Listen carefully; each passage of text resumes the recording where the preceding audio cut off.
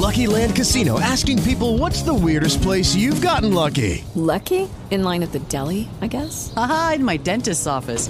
More than once, actually. Do I have to say? Yes, you do. In the car before my kids' PTA meeting. Really? Yes. Excuse me, what's the weirdest place you've gotten lucky? I never win and tell. Well, there you have it. You can get lucky anywhere, playing at LuckyLandSlots.com. Play for free right now. Are you feeling lucky? No purchase necessary. Void where prohibited by law. 18 plus. Terms and conditions apply. See website for details. Blog Talk Radio. Welcome to the Paula Price Show, where you can experience scripturally organic, culturally unmodified teaching, get answers to your questions, and receive powerful prayer from your host, Dr. Paula Price, author of the Prophet's Dictionary. Tune in now and get ready for an exciting time of encouragement and transformation. Welcome your host, Dr. Paula Price. Well, hey, everybody, it's Prophet Ashley, and we are back live with the Paula Price Show. After the Tulsa Prophetic Training Institute, we don't know what to do with ourselves around here. We have had such a powerful, amazing time in Tulsa. Those of you who came and were in attendance, we know how much your lives were changed, and so was ours. Our lives were changed, I think, more than even we could fathom. We covered so many topics. Dr. Price, Chief Prophet Paula Price, Assistant Chief Prophet Al Spears. I taught an evening session. Prophet Adia taught our young people. And we all stepped into the prophetic in present tense, which I think is so interesting because it immediately threw us into the future. What future? Not just God's future for our world, but Satan's planned future for God's kingdom and for our world. We learned more in this event than I even think we bargained for. And our attendees who came, their minds were blown at the revelation, the plan of darkness. I think the prophetic in present tense is a subject that is under-discussed and certainly long overdue in the kingdom of God. We as prophets, apostles, apostolic Christians have got to be prepared for God's future. So much of what we learn about Christianity is about the now. It's about what is God doing now? How is it going to change me now? What can I get now? What's my personal prophecy now? How about my car? How about my house? And meanwhile, we've been so focused on what prophecy can do for us that we forgot we need to actually see what prophecy is supposed to be doing for the Lord. What is the prophetic institution supposed to be doing for the Lord? So we learned so many things about this at this year's event. And now the next question is, now what? The event brought so much validation to our training program. We learned, and it was apparent, a weekend of powerful prophetic training, even from the one and only Dr. Paula Price, is still not enough to be prepared for what's coming down the pike, what's already en route, what God has in store, and what the enemy is trying to have in store. And as we sat there, I kept thinking myself, I need more education. I need more education. This just isn't enough. I need more. Somebody give me another class. The Apostles in Training had a private training session with Dr. Price before the event, which also blew our minds, and to say we need more training. You know you've had good training when you realize you need more training. And Dr. Price is here. I tell you, Superwoman, I think you need a cape. Don't you wish you had a cape with an endless power, a nap? Okay. Well, what, we've been going like 15 days straight? Oh, my God. Sure. Well, probably more like 60 days. I mean, there's a lot of preparation. Yeah, accreditation, there was a lot of preparation that went into this event. So many things happened at this event, which is why we had the event itself. That's enough. Then there was Price University preparation. Dr. Price had some behind-the-scenes thing happening there. And then, in case that isn't enough, we had Taking It On with Paula Price, live audience recording of the show. So she had to shift her mind from teaching the world, slamming the devil, and then doing a television show. And we actually did 2 episodes in one because we're overseers. You think that's what it is? Yeah, it's called being great. Yeah. You know, greatness. That's the real word. And liking what you do. And loving what you do. And honestly, it was great. I mean, we just couldn't get enough, and we just packed more in. We had church on Sunday, baptism on Sunday night, scripturally organic, culturally unmodified. And let's talk about the family dinner. The family dinner, the family lunch on Saturday, the family dinner on Sunday. Everybody came and left satisfied, wanting more. I talked to somebody yesterday, and she said, truth be told, I was not ready to go home. No. You miss the family, but you're like, but one more day? We were in the Doubletree, the Warm Place Doubletree Hotel. New location, great location. It's like the sweet spot for what we wanted to do. The environment, the staff, even spiritually, God could move. When you go into certain places, Dr. Price, we know, and the warfare meets you at the door. This was not the case. Yeah. We all slept well. We slept well. I need Dr. Price's phone. We slept well in the hotel, and it was just everything we really needed it to be, and what God needed it to be. Mm-hmm. Yep, I said we had a great time. The people were amazing. The people who turned out were amazing. They made a powerful audience. Yes, they did. I think we might be selling our executive producer on a live audience broadcast. Could happen. It could happen. Hey, he's game. Yeah, but he got to get the audience. Oh, yeah, that's all right. We were like, but you got to get that audience in there. And but we had a really phenomenal time. I'd like to thank everyone who participated and who came and just got involved. Thank you all for making it such a roaring success. I would also like to thank all of you who came early because, my goodness, we had a nice group that came early to help us. And so I thank you for your help in the concierge suites and in the classrooms and in all of the breakdown set up, put back together again and break it down one more time. Hallelujah. It was amazing. We had a phenomenal time. And so I'm thinking as we go forward into what we're supposed to be doing or what God has for us, great things are in store. I'm looking for the great things that are in store. The vision that came out of this. Oh, yeah. But I have to tell you, I had a marvelous time. But I have to give it to that chief prophet. Oh, yeah. Just the Wednesday warrior. Yeah, and she took us to that Wednesday warrior place. Well, I if you will remember, I prophesied on Sunday. I said, we are going to reset the prophetic. And so I said it quite by the Holy Ghost. The Holy Ghost put it on me, and that's what I did. And so I said, we are going to reset the prophetic. And as a result of saying that, we didn't know how God was going to do it. I got to be honest with you, but I knew the prophetic had to be reset because it was born wrong. It was revived wrong. It was revived on the not wrong. Let me say this. It was revived invertedly. That's a better word because I don't think wrong is the actual word. I would have to say it was revived back in the late 70s, early 80s, invertedly. In other words, kind of like the cart before the horse thing. We made a big deal about prophesying, and I don't know if that's why I said I don't think it's wrong. But because we made a big deal about prophesying, but then again, how would you bring something like that back online? And so when God brought it back online in the late 70s and early 80s, everything was about the prophetic gifting and prophetic gift, which is why so many of you all are confused today. The prophetic gifting, my prophetic gift, because everything was about the gift. And so since we're still right after the Tulsa Prophetic Training Institute, but everything was about the gift, everything. It was your gift. It was my gifting. I mean, it wasn't just a prophetic, but in the case of prophetic, it was inverted. And so it's about my gift of prophecy. And then we had, the wrong officer defining it. And then we had the wrong mention handling it and administrating it and developing curricula for it. So all in all, it was brought back online invertedly. Let me see if I can get my pad so I can make some notes.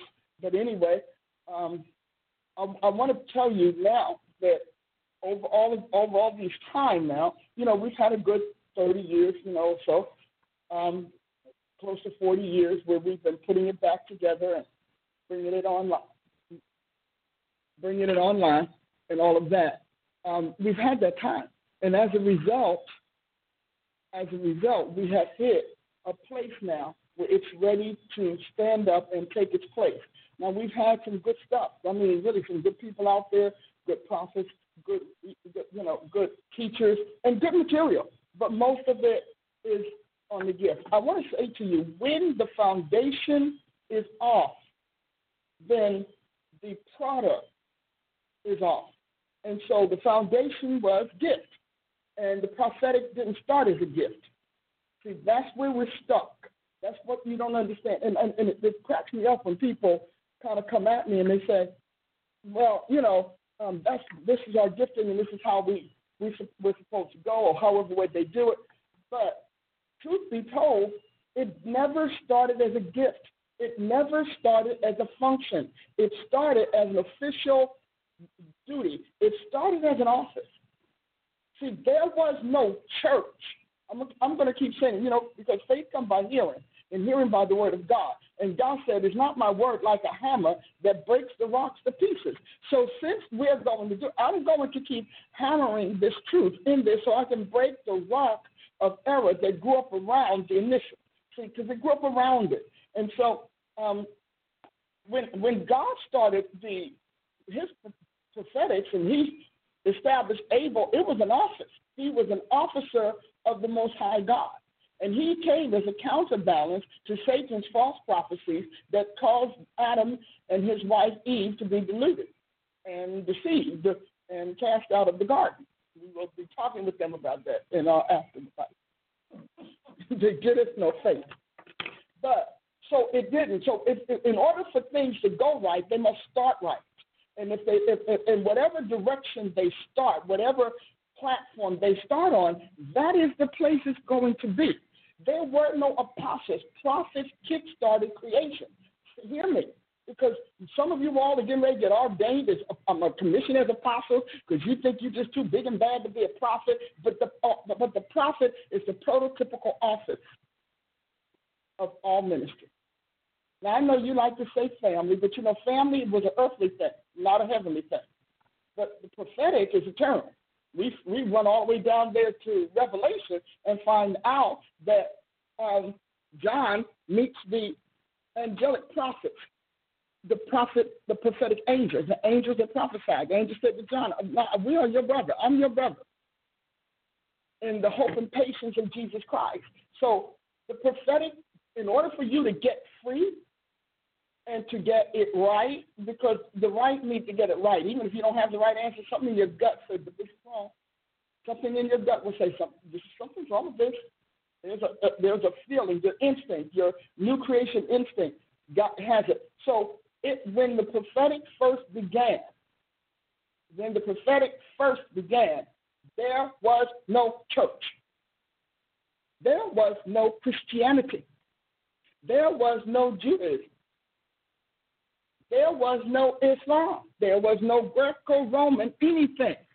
The founder of the prophetic, the Lord Jesus Christ, had Adam, and it was based on civilization, not congregation, as we brought it down to and confined it. That's good. That's good stuff. So when we're measuring the prophetic, and you're talking about your gift and all of that, you understand that that's a late deviation. I'll use that word because it's nice. But that's a late deviation. And in many cases, a perversion of what actually started. So the prophetic did not start as a gifting. Kill that idea. Kill it. Dead. Let me hit something. I got to hit something.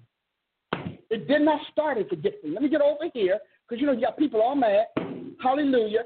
All mad with us because I'm like, but it didn't start that way. And if it didn't start that way, you can bet it won't end that way.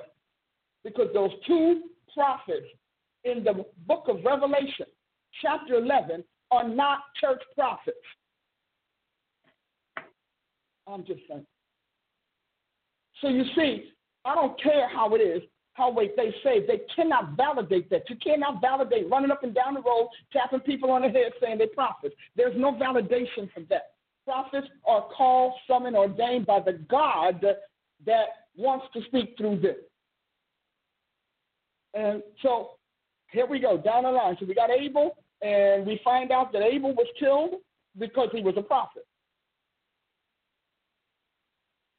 Not just because he was Cain's baby brother and God liked him best. So when you think about what we started when it revived itself, when God brought the prophetic back online in the late 70s, he brought it online with people who had been raised as gifters, ministers, leaders, pastors, teachers, who had been raised as gifters and who were conditioned to see the prophetic in purely gift terms. I hope this is speaking to you all, because we're getting ready to talk about why we reset the prophetic. So they, eventually, that's what it was. And I know it because everything was about your gift, and everybody was gifted. And we had gone so far off the beaten path that every gift was equal, and it was valid, and it was equal, and there was all you had to do is run your gift, because your gift is in your domain. It's under your control. So then the individual began to define and demonstrate and exhibit the prophetic as it appealed to them. So it became personalized. But the prophetic was never personalized. It was always institutionalized, always. It was always a divine institution.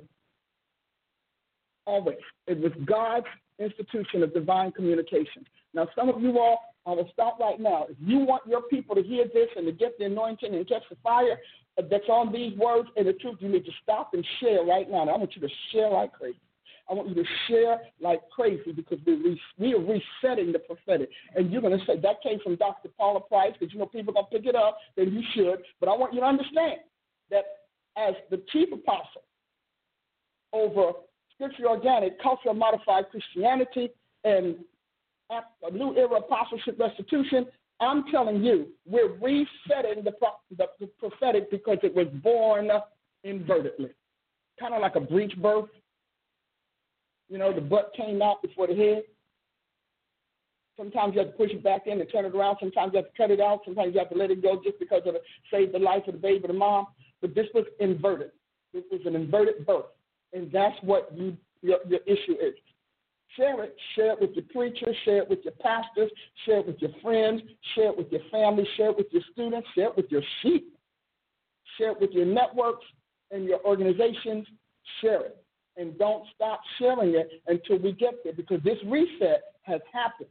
And what you're going to find is prophets are going to become very confused and disoriented, because they're not going to understand the shift and the major turns that God has made, because this is an edict from heaven. It is not just something that we're doing. This will not be a fad. I know sometimes we would like to say that. When we like to say that, it's a fad. It'll pass. This too shall not pass. Okay? So this will not be a fad. And this will be incumbent upon everybody who uses the title prophet. If you are a prophet falsely promoted, that is the worst thing you can be, and I'll tell you why. Because the office you're ordained to will bear no fruit, and the office you invaded will not credit you with fruit. And see, nobody tells you that. But we only do that because Jesus isn't alive. Because if Jesus is alive, you wouldn't do it. Because you can't go in any other company and say, I'm going to self-promote. You can't go in any organization in the planet and self-promote unless it's your company. And if it's your company, why do you need to be promoted?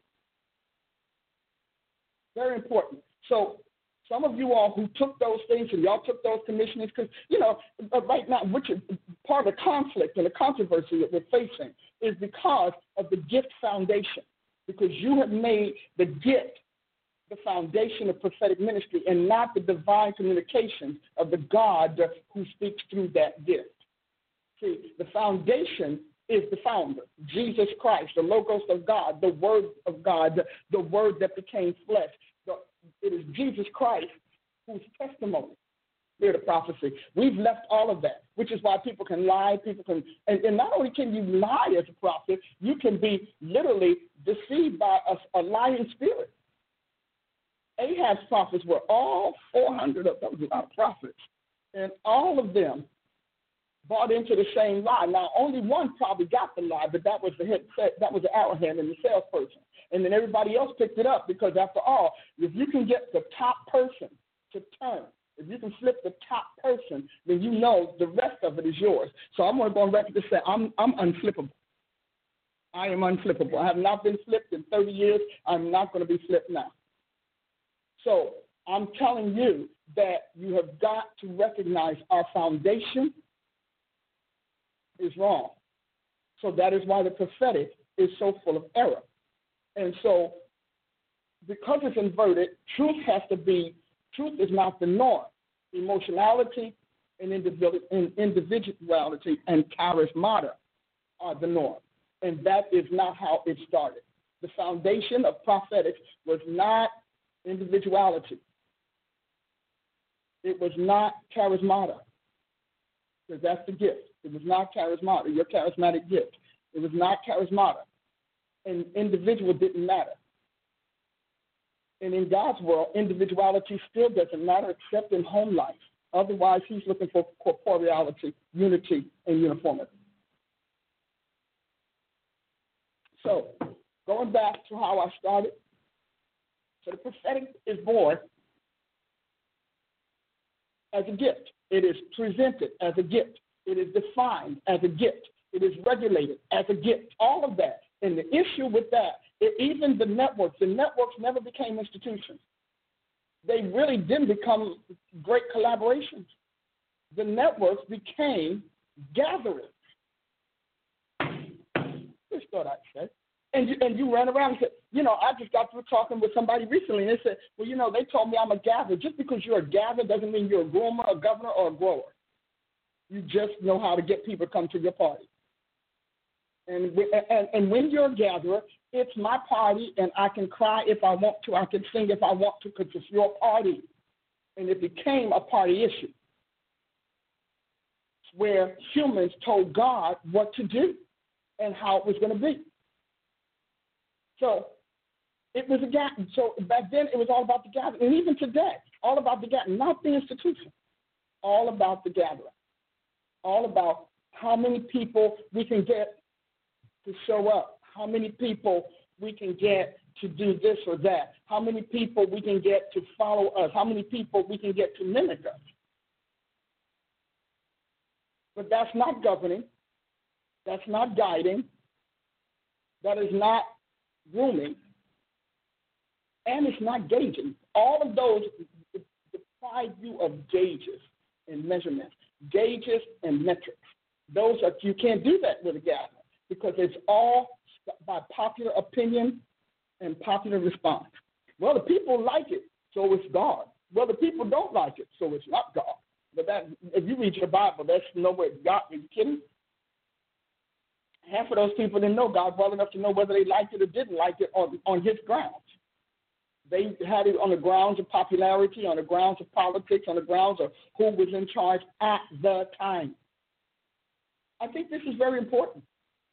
And so when we start moving forward and we start thinking, resetting the prophetic, what are we resetting? We're resetting it because I never use gift language. From the first book I wrote, Constructing the Contemporary Prophet, to the books I'm now getting ready to publish, I don't use gift language for the prophetic or for offices. I just don't. I use the institution because this institution predates us. It predates the church. It predates the world. All humanity was born into it. Everybody was born into it. And so all of that is to say that individuality is for gifting. So your gift means you can operate it as you want. You don't have any rules. You have no parameters, no guidelines. You have no codes, no protocols, no systems, no anything. You don't have to consider that. You just have to be you. You be you. Just be you. I'm just going to be me and say it's God.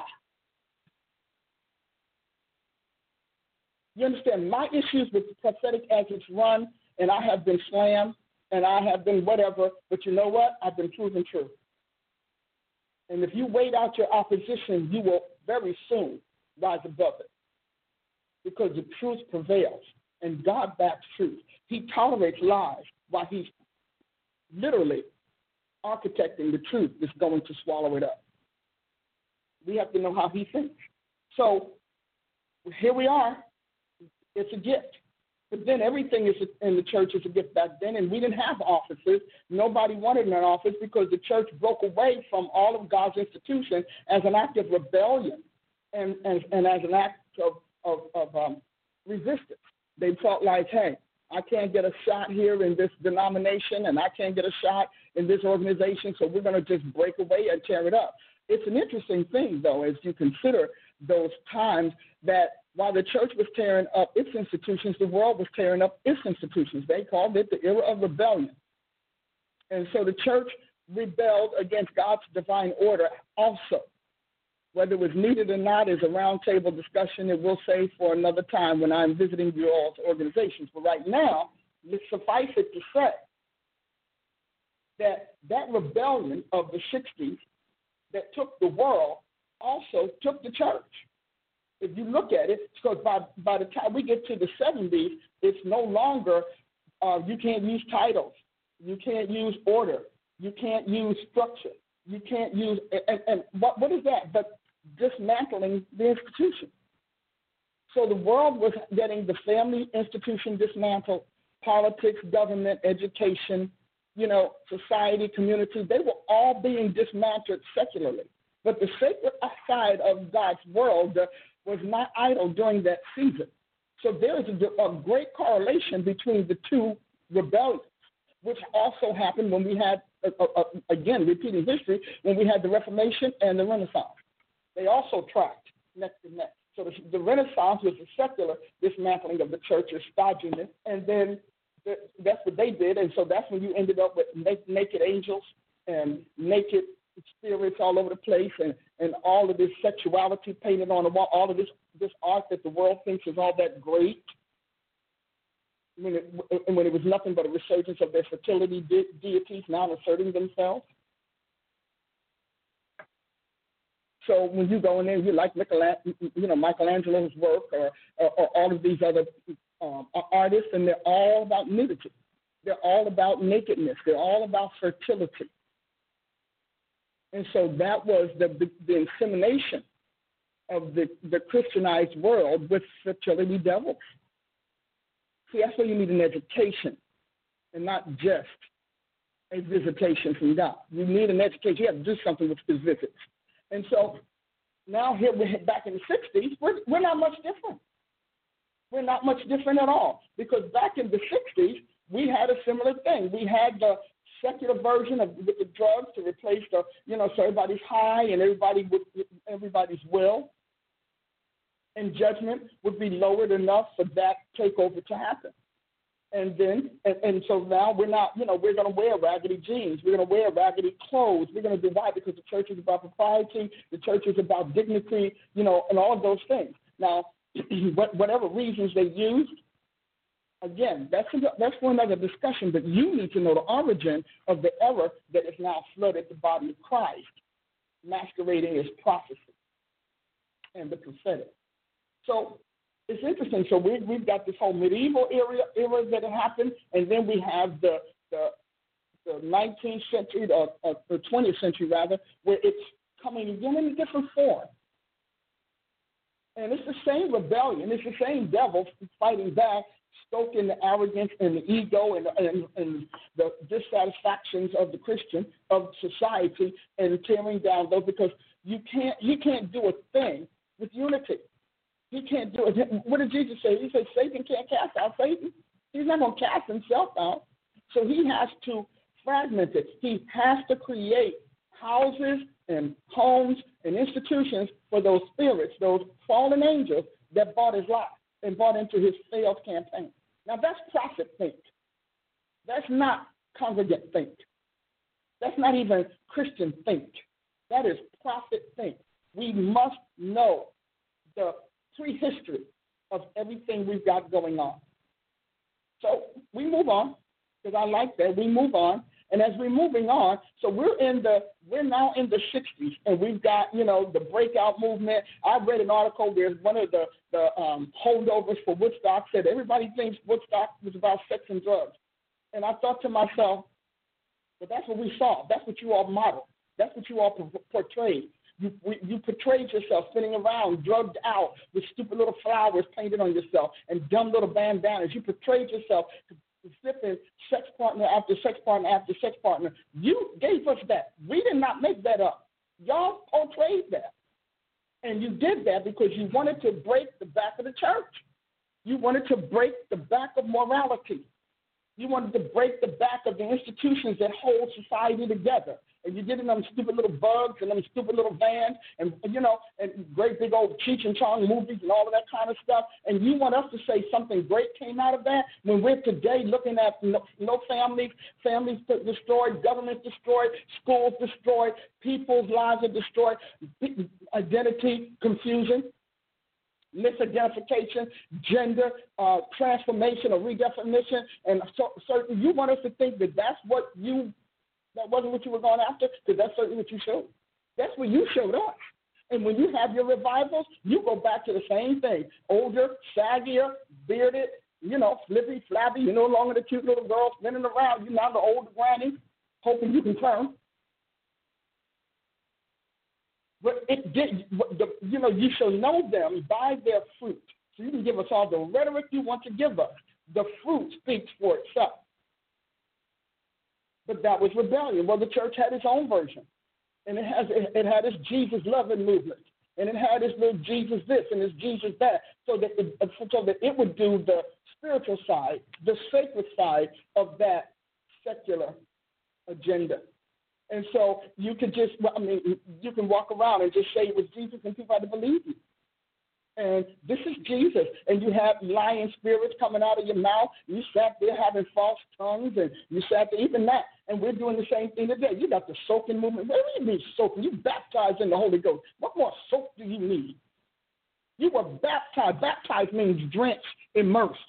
You were soaked, unless, of course, you weren't baptized, or unless, of course, you literally just got in the water disagreeing with Jesus Christ. When people tell me about soak, don't talk to Dr. Price about soaking. I promise you I'm going to be so displeasing to you in my response, because I'm baptized in Christ. We had John the Baptist who came and baptized people to repentance. So his baptism had a purpose. We had the Holy Ghost come and baptize you in the fire of God. His baptism has a purpose. So your soaking is about what? Your individuality, because that's a gift thing. Still working. So I'm soaking so I can have a good experience. I don't need you to take a bath with me. I can bathe myself. I wash my feet. I know all of that. All of those machinations, that is what happened before the Lord Jesus birthed us again or begot us again in him. And then you have all of these other little stupid things. You got your little smoke lights coming in there. People got to have all of this fake smoke and fuck. Why? And nobody says, well, why do we have to have fake smoke? What does it say to the world that I am now relegated to fake smoke? Because when we pray in our church, we get real smoke. The Holy Ghost shows up. And people will say, did you see the cloud? You know why? Because I'm never going to mechanize Jesus. I'm not going to mechanize his manifestation. But you have to, because you've left him. And your pastor left him. And your church left him. And you staying with them because you hoping your staying is going to bring Jesus back. I want you to understand that the anointing starts at the head, not the gut, and not the feet. So God's not coming back to your church. You need to get up and leave. If they got to turn on machines like you are at a Broadway play, then you need to know the Holy Ghost has left that church and your leader. And your leader asked tonight. See, I say this stuff because the Bible says, sanctify them by thy truth. Thy word is truth. And that you will know the truth, and the truth will make you free. Get up out of those churches, because the hand of judgment is coming down on them. And it's going to be ugly. It's not even going to be, God's not going to do it in secret.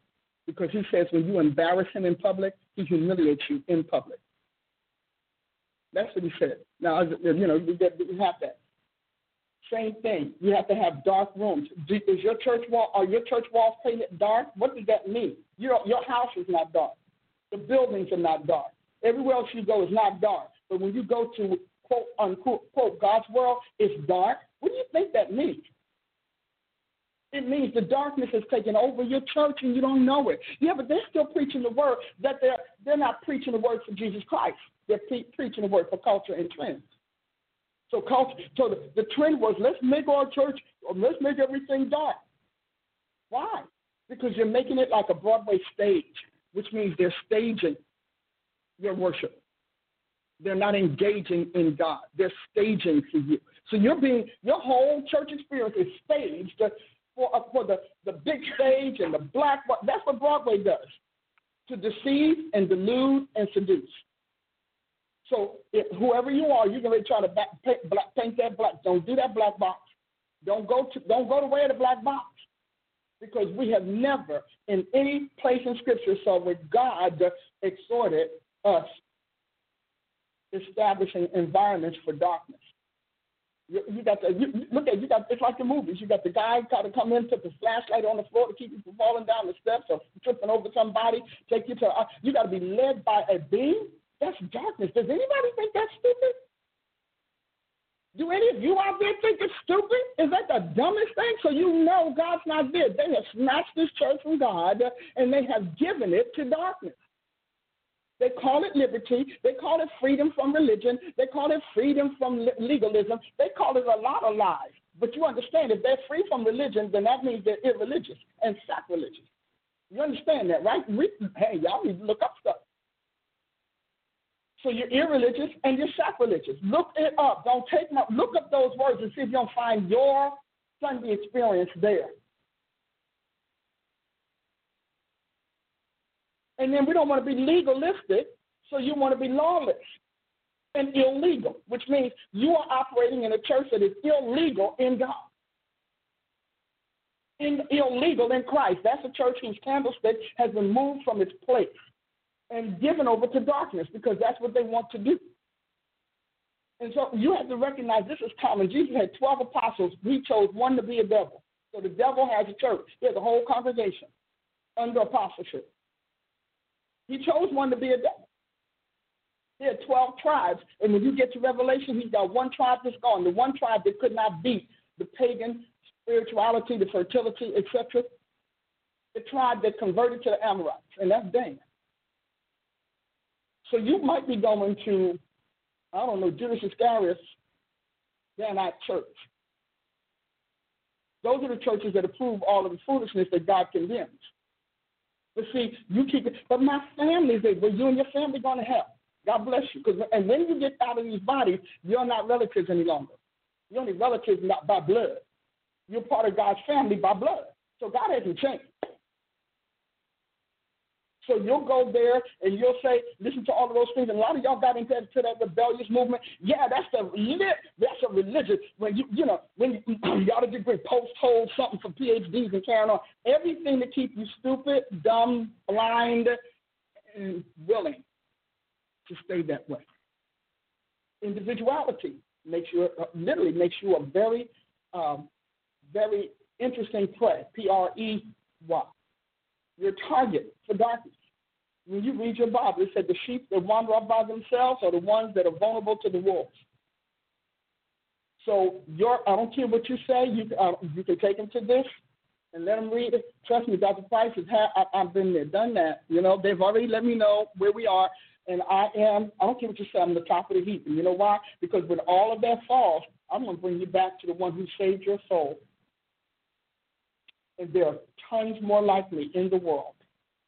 And soon we're going to find each other. And it's going to be amazing. But all of the things that I just described came from that gift mindset, that gift mentality, that individuality, because you don't get purged of your sin. You don't get converted to Jesus Christ. And if you're unconverted, your gift is unconverted. So what you want to do is complement what you've always been with the gifts of the Spirit. The fact that they were wrong in naming them the 9 gifts of the Spirit should have given everybody a clue. There is nothing in Scripture called the 9 gifts of the Spirit. Nothing. But Dr. Price said, no, go read it. There's no such thing. That's why you knew this was an error, because it was errant. Because they called them the 9 gifts of the Spirit. And there is no way you can track that word all the way down. It doesn't come up gifts. It comes up manifestations, comes up apparitions, comes up phanerosis, it comes up a lot of things, but it doesn't come up gifts. There is no such thing as the 9 gifts of the Spirit. So that already tells you that we're wrong. So we got all of these people talking about they're being used of God to manifest the 9 gifts of the Spirit. There is no such thing. I'm telling you, it's not there. Let me not even leave you in confusion. Why don't we just don't want to establish it? We're going to leave you in confusion. That way you don't have to worry about it. See, I read this thing, and yeah, God held me back a long time. And I can't even tell you that I didn't cry many a day. Why can't I go outside and play? Everybody else is outside. And I did. He held me back. He sat on me. And when he sat on me, he made me study. And he made me read. And he made me learn. I had apostles tell me, well, Paula, all Paula does is write, but we gather. Yeah, but you gathered, and what did you do? You didn't even galvanize. You just gathered. You didn't even galvanize anything. You didn't groom these people to do anything. These people still walking around talking about, well, my purpose. I mean, the few who did that, I'm like, but what did you do? What did you make of what you got? That's the point that I want to make. You know, that when God gathers, he does a lot more. He doesn't just pull you up and leave you as a mass in the middle of his kingdom. You're not a heap of rock. He doesn't leave you a heap in his kingdom. And that's what you are. Still talking about, I got to go to the psychics to find out what's going on in my life. I got to go to find somebody who can tell me my purpose and all of those kinds of things. If that's your fruit, then gathering is no big deal. And they might as well have left you alone. You know, and somebody said that to me. I was like, oh, please, I haven't been through all of that. But you know what? Because you gather with nothing to give. So you gathered with nothing to give and nothing for them to gain other than your individual gifting, charismatic experience. Because charismata requires experience and it delivers experience. Dignity, on the other hand, something else. So we're going to go here to 1 Corinthians 12, you know, our favorite one, and look at the 9 gifts of the Spirit, so-called. And 12:7 does not use the word, it doesn't even use the word that can be construed as gift. It says, let me give you the beginning, because it's important. Now, concerning spiritual, now gifts is italicized, which means it translated, inserted it, because the original word is concerning spirituality or spiritualities. Brethren, I would not have you ignorant. Ye know that ye were Gentiles carried away unto these dumb idols, even as you were led. Nobody really deals with that, but I'm going to leave that for the prophets that are coming up, that are under the reset, to deal with that, because there's a lot of wisdom in that one verse. Therefore, I give you to understand that no man speaking by the Spirit of God calleth Jesus accursed, and no man can say that Jesus is Lord but by the Holy Ghost. Now, I believe that that's one of those kind of massage statements for confusion, because a lot of these statements were really massaged to engender confusion, the kind of confusion that makes you want to accept it by faith at face value or abandon it altogether. I didn't. I looked it up, and it was different. So now there are diversities of gifts, but the same Spirit. So we know that there are diverse gifts. Here's what gift it says. Verse 4. Diversities of gifts, but the same Spirit. There are differences of administration or, you know, anything like that, but the same Lord. So listen. Now there are diversities of gifts by the same Spirit. And there are differences of administrations, but the same Lord. Did anybody see a difference? So Jesus personally administrates his whole kingdom, but the same Lord. The Holy Spirit is how we got the gifts. Now, and there are diversities of operations, but it is the same God which worketh all in all. I don't know about you, but I want to stop and preach that for 6 days. I want to do a 6-day class just on us revisiting that.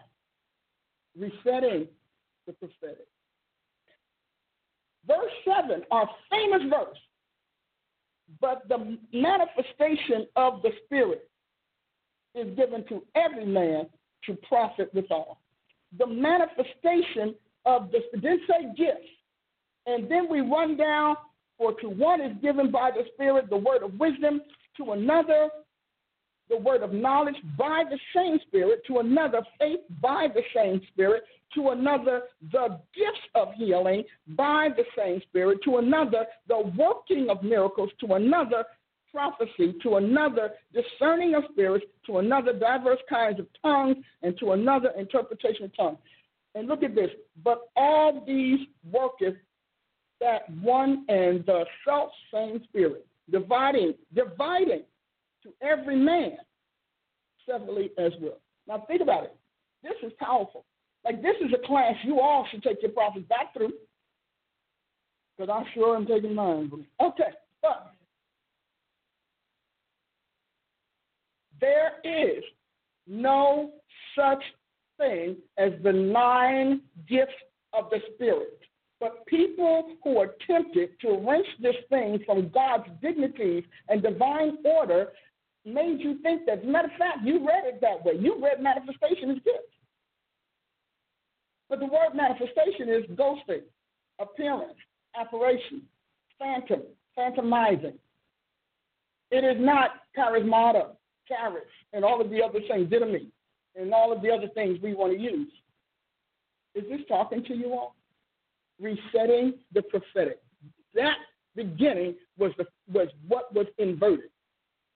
Because none of this is how it's taught. And millions of dollars in books have been spent on this error. This is rank error. Paul never said it. That's not apostles' doctrine. Apostles' doctrine is here. Church doctrine has been clashing and rivaling apostles' doctrine for a long time, which is why you're confused. See, church doctrine is not apostles' doctrine. It may have flickers, little pepper, would be a little pepper, little sprig of, parsnip or parsley. But the norm for God is apostles' doctrine. The norm for the church is man's doctrine. And that is where the clash happens. Do you all appreciate this? Is this okay? Because I want you to understand where we went wrong. So when this thing was brought back online, when the prophetic was brought back online in the late 70s, early 80s, it came online under church doctrine. It didn't come online under apostle-prophet doctrine. That is why I sat around in meetings and they told me pastors could tell me whether or not I could prophesy. And I said, no, they can't. They can tell me whether or not I can come in their church. They can never tell me whether or not I can prophesy. And I was a pastor. I'm still a pastor. Doctrine, church government, church theology, all of that is about the church. That is why you have people there across the country saying bishops are above apostles. No, bishops are the head of the church, the ecclesia, as the commandments of men have structured it. But that is not God. That's not Scripture. That's not Scripture doctrine. So you go out there, and I have people tell me, well, I teach that the bishop is over the apostle. I don't know why they went around when apostles were doing what they did and were getting trained. There's no logic in that whatsoever. Resetting the prophetic. And so I was wondering, when God started talking to me about resetting this thing, I was like, okay, God, that's good. But when he sat me down in one of our many, many, many classes, which I adored, when he sat me down and began to weave the tapestry of this new garment, he let me know this new garment, the new wine, is the apostle and prophet. Because that's who started. They are the authoring mantles of Scripture. And the new wineskin is literally the apostolate or apostolettes, APOSTLATE, that God sets up around the world, his embassy. And the garment, of course, is the mantleship. And all of it goes back to the foundation. You can't fix an errant presence unless you go all the way back to the origin. And you go all the way back to the foundation. When companies get off course, they either rewrite a new vision or they go back and dig up the vision that brought them this far. Organizations in general tend to follow that. So the Christian norms that we are fighting for did not come from Jesus Christ like that. So we're fighting for norms that he calls abnormal. atypical, an anomaly. See, apostles and prophets are not anomalous, but this ecclesial church is. Isn't that good? So now we talk about how it was inverted. It was inverted because literally these people, because I was running in those circles back then, and they were all telling me stuff that didn't make sense in my head. And you know, when you're really not called to the present, that the present does not speak to your head. It doesn't. The present become object lessons, illustrations, and demonstrations of what will or will not be in the future. And our Tulsa Prophetic Training Institute was themed the prophetic and present tense. Are you ready for God's future? And if you're under that model of individuality and individual prophetic and church-defined prophetic, then guess what? You're not. And you can get mowed over. Church-defined prophetic, because of the error with the manifestation of the Spirit, because of the errancy of the 9 gifts of the Spirit, help me God. Because of that error, your prophetics are based on man-made doctrines or the commandments of men. And so they are limiting prophecy to the word of wisdom, the word of knowledge, the word of prophecy, and all of those things. They're limiting them, but they are limiting them and they literally took the Lord's intellectual property and his patents and gave them to you individually with no other eligibility other than your faith, no other qualifications than your salvation. You don't have to be trained because you walk around and say, well, this is a word of wisdom. First of all, what you call wisdom or what God calls wisdom could be something very, very different. And then the knowledge you have of something versus the knowledge of God has or the knowledge that God imparted to his officers could be something else entirely. You're talking about people who come to church a couple of hours a week talking about they got a word of wisdom that they want to shake the world. That word of wisdom is not even going to shake the congregation around. But that's not the prophetic. See, but Scripture, discharge of the office, embraces the totality of what God has said from the beginning of time, what he has said before time, and what he is doing now and saying now to pull it all together. That's the official constitution, the official statement of God. Prophets must have the official communications of God Almighty.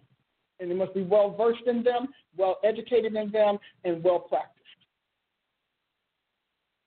So as the prophetic came back online, and it was disseminated by these people who were in this room, who had this experience, etc. One in which, if you study history, ended up with a little demon called Emma, and another one, some other name, I forget it. But so because you can only discern who is with you and against you by education. Otherwise, any voice sounds prophetic because, wait, it's not physical. You have to be very careful. Now, I still say that was how God got it started, but it was inverted. And from that moment, everything was defined by the church, the ecclesia, its constitution, its canon, etc. But the prophetic canon is always God's continuum. See, the canon of the prophetic, the canon of the prophet's office and the prophet's mantle always plug back into God's continuum. What God has been saying, what he has been known to say, how he's been known to say it, how he's been known to think it. So prophets have that other canon, and the church canon came out of the prophet's canon. Oh, come on, somebody. See, the church's canon came out of the prophet's canon. So if you're talking about being canonical, that's not the way to go. Bishops are not over apostles because they were not commissioned by God directly. They were commissioned by apostles. The bishop's office was brought into existence by the apostles, not the bishops themselves. And it is an ecclesial office. The prophet is not an ecclesial office alone. That's why we had to have 1 Corinthians 12, because the apostles were not born from the church.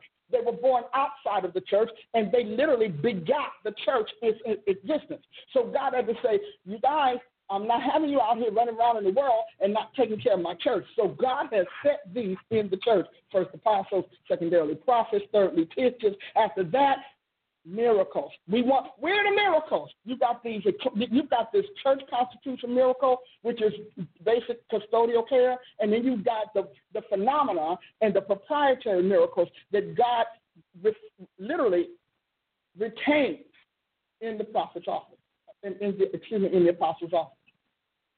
Even the prophets were more to the church than the apostles. Because when God closed out the law of Moses, he closed out that order of prophet. And he brought in a new order of prophet under the apostles. So you can't buy this class. So y'all better be sending me some seeds, because you know what?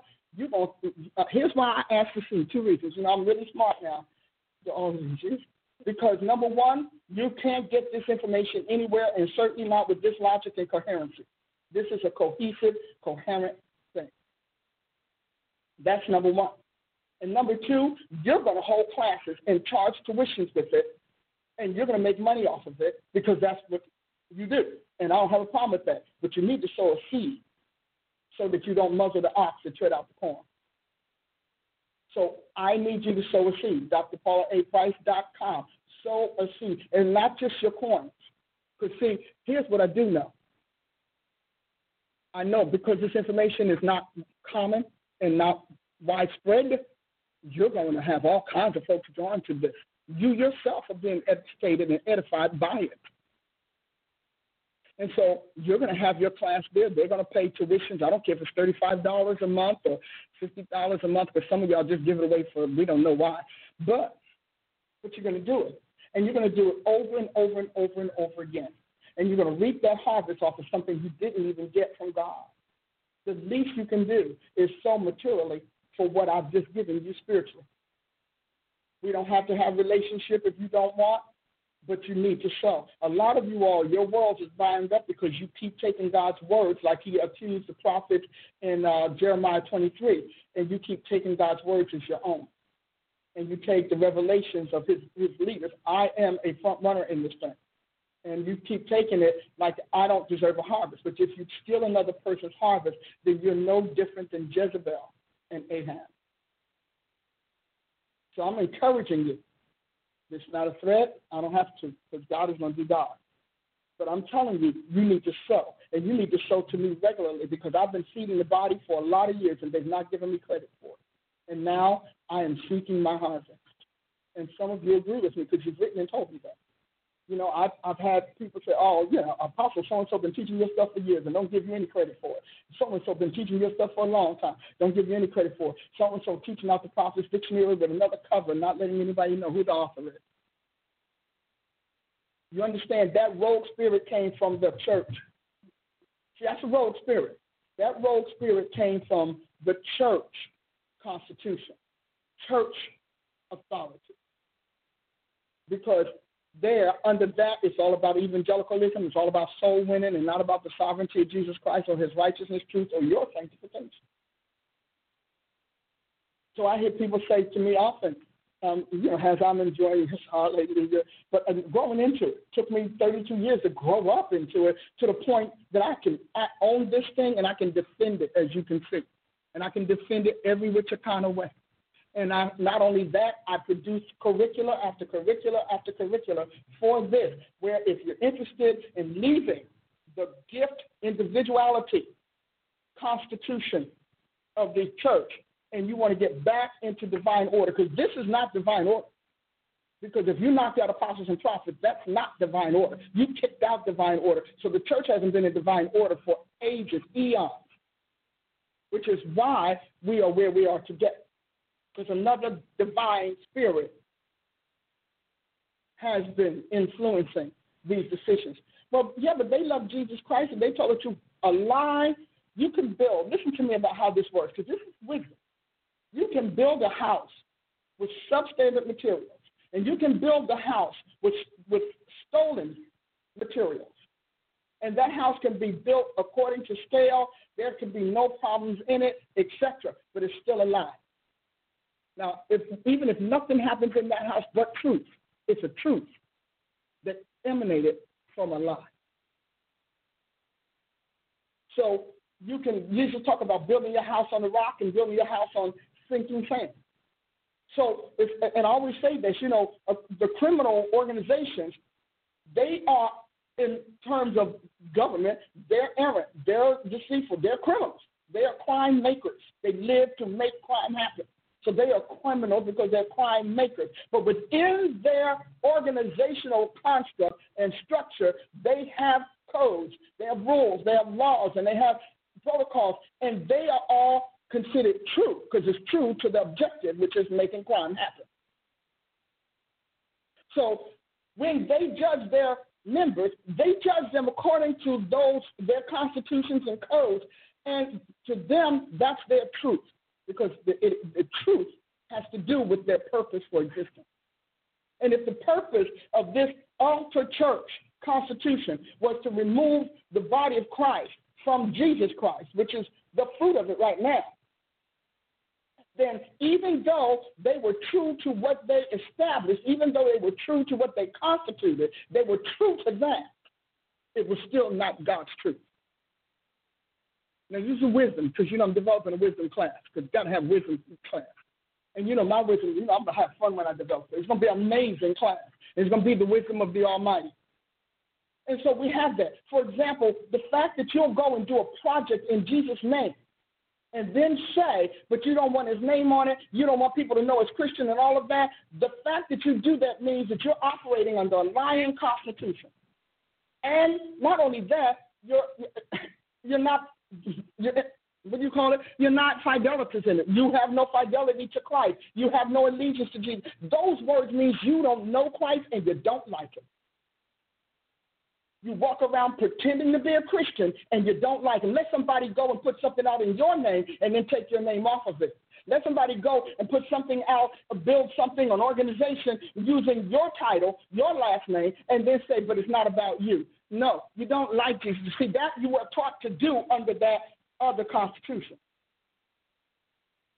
You were taught to deny Jesus Christ. You were taught to take his stuff and not give him credit for it. You were taught to gather in his name and then do a Jeroboam and flip the people to other gods.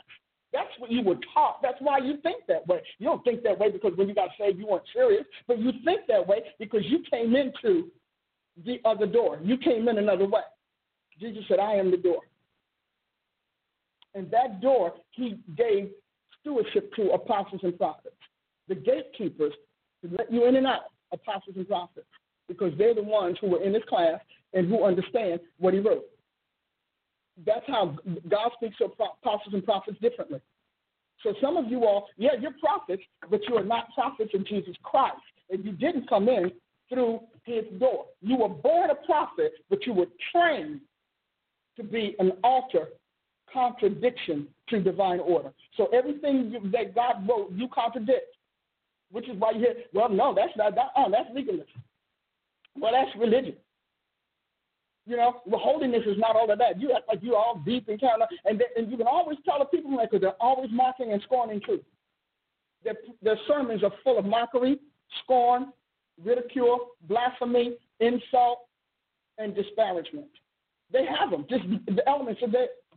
And they're telling you all along, you're listening, you're so excited, you shouting, screaming, running around the church, rolling over, flipping from the candlesticks and carrying on. You all caught up in what you feel because it's based on your individual feeling about what is said, not about your intelligence, about what it really means. So you do all of that. I mean, you do it, and you do it so much that you believe you read the scripture. I bet you when I read that, half of you never paid attention to the word manifestation. Manifestation of the Spirit. There is no such thing as the 9 gifts of the Spirit. That is error. All of those publishers who publish it, they should have read the Bible. All of those people who wrote books, all those articles, all those trainings, and everything you thought, all based on a lie. But it came from the Constitution of human ecclesia, because there is a divine church and there is a human ecclesia. And the divine ecclesia, the eternal ecclesia, that's based on apostleship. It's based on 1 Corinthians 12:28, Ephesians 4:11, Ephesians 2:20, Ephesians, come on, help me, Jesus, Ephesians 3:10, Ephesians 3:5 and 10 is based on 2 Corinthians 12, 9 and 12. It's not based on what you have been taught. So you've been out of God's divine order with your heart literally yearning to be with him. And the deeper you got in that, the more you felt uncomfortable, the more you felt discomforted, the more you felt like this is wrong. Because that when it gets deep in you, then that rogue thing starts to work on your new creation spirit. The Holy Ghost begins to start fighting for him and fighting for you. And so he begins to say, is that true?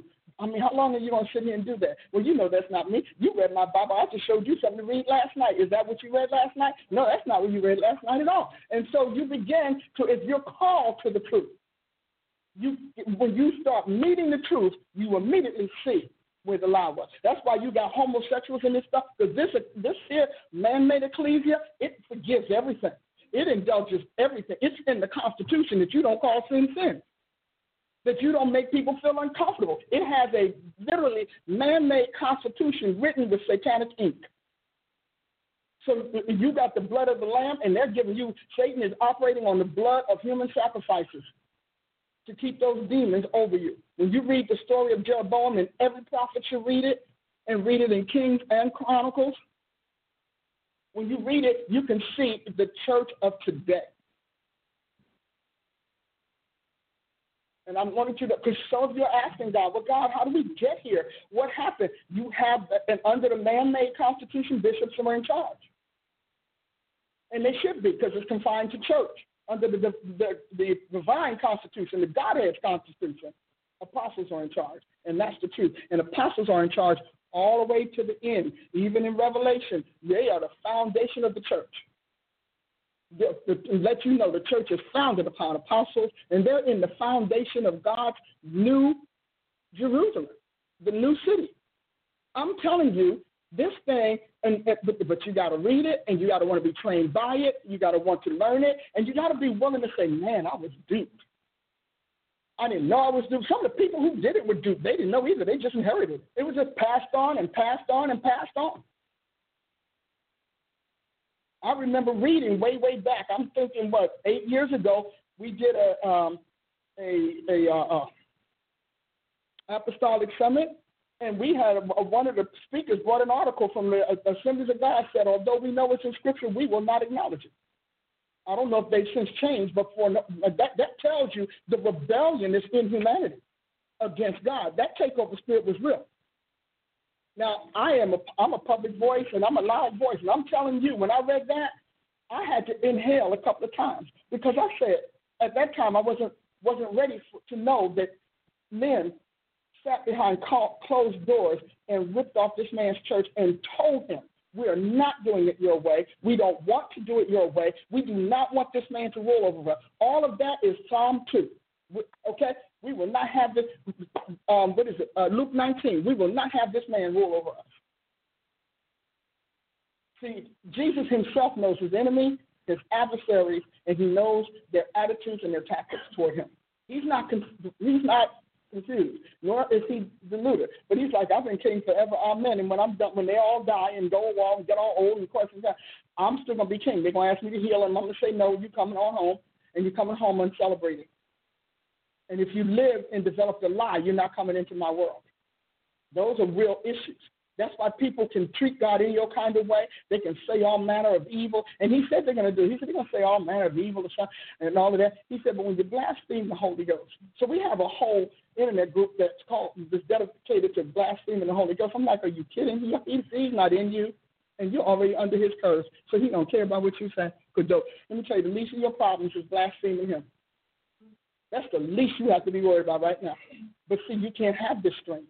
You can't have this solidarity if you're not willing to learn, which is why we developed Christ University, which is why I wrote the books that I wrote and all of that. I was hoping that people would read them and say, oh, wow, I need to check this out, seek God for some things. Some of you all, if you're prophets, I'm telling you, you are not a prophet of Jesus Christ, which is why you can't prophesy his truth and his word. Because if you are, this man-made ecclesia would not be your place. You wouldn't be ordained in it. You wouldn't be commissioned to. You wouldn't any of that because you won't be. If you come under this man-made church, you're gonna be under the bishop. You come under the Godhead's ecclesia, you're gonna be under apostles and prophets, and that's just the way it is. Whether we like it or not, that's just the way it is. Well, I'm thinking that my other prophets ought to be making their way up here not soon, and we're going to talk about that. And while they're coming, I want to talk about our chief prophet, and she actually reset the prophetic and told us how unready we are for God's future. It's an amazing teaching. I'm still trying to decide whether or not we're going to publicize it because it is so multi-layered and intricate. That's the word. It is so intricate that if you don't have a strong foundation or the right foundation, it's going to be sensational and you'll be fascinated, but you will not be nurtured or developed by it. And if you're under this man-made ecclesial constitution, then if you're under that, where soul winning is the only thing you got to be worried about and making it to heaven, if you're under there, then that is going to scare you because it was that kind of a teaching. So if the Lord moves on me to do it, I will do it. But I will tell you, it is a phenomenal. I've heard a lot of preaching in my life. I heard a lot of sermons, a lot of prophecies. I have never heard a prophet take this on like that. And I don't say it because it's my daughter. I'm sure when Prophet Ashley and Prophet Adia come, they can give you their feedback on it. Some of you all who were here, you can write those feedback on my post page and let them know what it did. I had never seen that. She worked hard for it, and I stood there and I said, you just took over the fullness of the mantle of God's chief prophet in this group. And I'm telling you, that thing rocked the room. People were entranced, couldn't move. It rocked the room because it's nothing that you're hearing cohesively and unitedly in the body of Christ. There's not nothing. Nobody's done. Now, there are people saying elements of it, but nobody took the time, the 3 months it took for her to put that together, day and night, night and day, to show us how unready we are for God's future. And if we don't take heed and change our programs, she said 27 years from today, the world will be taken over. Because they have a date called 2050 where they are bumping Christianity and everything else that they don't want. They are working for Buddha. They're working for Brahma. They're working for Allah. They're working for Gaia. They're working for Diana. They're working for Satan, but they're not working for you. And if we don't train our prophets and we don't migrate them from this man-made constitution for the ecclesia, and over into the Godhead's constitution and divine order. But I'm telling you, it won't make a difference how much you don't like what I say. You and I both will be muzzled. Ready to come, Prophet Ashley? Let me get my bottle here. I got to put something somewhere. Okay, there we go. Okay, I want that bottle later. Okay, got it. Come on in. Yeah. And I'm thinking Prophet Adia is probably on her way over. I think next week we might have Chief come on and talk a little bit about her. I think we'll have her come on and talk a little bit about her class. That class was phenomenal, and I've heard prophets speak. I've trained prophets. I've been with some of the greatest prophets in the land. I've heard them. I've never heard this before, and I've been out here since 1985. Not like this. And every prophet in the land really needs to hear that. But I will not give it away for free because you all take stuff and don't get credit for it. Oh, the room really was paralyzed. I mean, it was really a shame that we had to move on to shift because we really could have just sat there for, I don't know, a half an hour, rendered immobile. Speechless. By what just came forth, because I think what we witnessed too was the difference between, the body of Christ is used to seeing amazing gift demonstrations and like, wow, that was awesome, and everyone was laid out on the floor, and we never lectured the word, and we did all these things, but never really lambasted by the mantle to that extent. I think the best thing, I think what we can do with that is actually wrap a 4 or 6 week course around that to include the research that she put into it and all those things that even led up to that breaking it down into a couple parts, maybe having her add a few things. Because she can actually do a whole it needs to be a whole thing to only advanced prophets and apostolic prophets. Because the other prophets would just be scared to death or too fascinated to be defected. Absolutely. You know? But I told her, I said, listen, I'm sorry it took you 3 months and you're tired and haven't had any sleep. I'm so sorry. But you're going to take all of those and develop it because that information that thing resets the prophetic. You heard that thing hit from heaven. Boom. I said, all of us were like, wow. People screaming all over the room. It reset the prophetic. Well, that moment to me, and maybe this is vindication on your part, was like when you taught the 14 events that one Sunday and just threw it out there, and she came back and was like, hold on, that needs to be a book, this needs to be, so like I felt that was that moment. Like the whole thing happened in a session. But after, it really will be built out into an institutional, at least branch itself, because I thought, what just happened? It was a supercell. Oh. It was a prophetic supercell. When you hit those things, prophetic supercells are very different. And because within the cell is all of the life, all of the universe, all of the everything that cell will reproduce in flesh. And I said, oh no, she hit that, because that's what the continuum is, 14 events. Yeah. That was a supercell. It came as a cell, and then we turned around and planted it in something, and oh Lord, it took on a world of its own and a life of its own. That's a supercell. And she literally had a supercell, a prophetic supercell, where she reorganized in that cell the prophet and the prophet mantle. And I don't say it because she's my child, because people she they know you at all. They know that's not true. Because being my spiritual child is not easy. Because I don't want failure close to me. I don't want mediocrity, and I certainly don't want unrighteousness close to me. If you're gonna be all of that, I need you down the line, way down there. But if you're gonna be righteous and faithful and all of those kinds of things, and you got to prove yourself, and you're gonna be smart. Don't like not smart people. Don't like not smart people. Not smart people near me. Because that doesn't make me look good. It looks like I don't do anything. It looks like I don't know anything, because my people don't grow, and my people, all they do is follow me like fans. I don't need fans. Hallelujah. I don't need fans. I don't need fanatics. I don't need fascinators. I literally need powerful, brilliant representatives of the logos of the Almighty. That's what I need. So you think she should teach it? Oh, yeah. That one class is enough for anything. To be effective as far as the goal. Mm-hmm. Yeah. The goal of that moment was an awakening. It was a shock. It was like, what?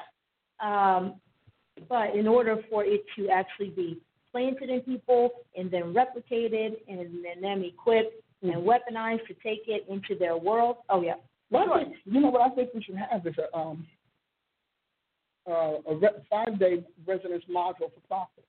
Yeah. Where she gets to break that thing down and down and down, because that information, somebody had to do that, and like I said, the church is so unscrupulous when it comes to God's fresh deliveries. It's almost like they abduct the baby, you know what I mean, and carrying on. So because they've been trained. Remember that man-made institutional church, that man-made canon that rivals the canon of Jesus Christ. And so, but I think that we're going to do that. If you think something like that would be interesting and that you would like to attend a 5-day module where you deal with that, she went into the cosmos, she went into cyber, she went into supernatural, she went into genetics, she went into DNA, she went into transgender, she went how she managed to pull it together, all of that voluminous information. And you can see why it took all 3 months. Yes. Now, if you're ready, I need you to post it on my page, not hers, mine, so I know whether or not I should invest. And then when you're ready, I want you to say, I would do something like that, and this is what I think, this is what I would pay for it, because I need to know that. Because I think for prophets, because see, we apostles can do all we want, but it's the prophets that founded the earth. It's the prophets that founded the civilizations of the earth. God's prophets did that. Divine communications did that. And some of you all who were bumped up into apostles and you knew it was wrong, you need to step down out that office because your harvest is not going to be in that. And people may pay you, but God will not reward you. Well, and she exemplified a chief prophet. Mm-hmm. And we need anybody wearing the title chief needs to be leagues ahead of the people that are following them. And that was a global word. It was a global teaching. Mm-hmm. It was universal to the mantle. That's how you can tell it was straight out of eternity. It took a lot of natural work to pull together that it is for the office, period. It is. Literally, it is a corporate prophetic teaching and doctrine. And it's more than just hearing. It's like you need to be here in this residence module so you can do policy. You can discuss policy. You can discuss strategy and all of those kinds of things that you don't get when you just snatch a word and run to the center stage. Yeah. So you don't get to do that. Right. And so if you're interested, I'm willing to do that, which is we have this university. We can take, I don't know, what we could take up to 200 people? I think about 200 people, but we'll break them down in classes because we got more than one prophet. We got a lot of them. But if you feel, that's what I thought, huh? Okay, $299 is one thing. And because I think that if you can do a 5-day module here, and if you're a prophetic leader and you want to get your prophets ready for the prophetic and present tense and get them ready for God's future, because prophecy here today has been on human future. It's been on humanity's future. It's been on your personal future. But are we ready for God's future? We need to have something emerge in this reset called the eschatological prophet.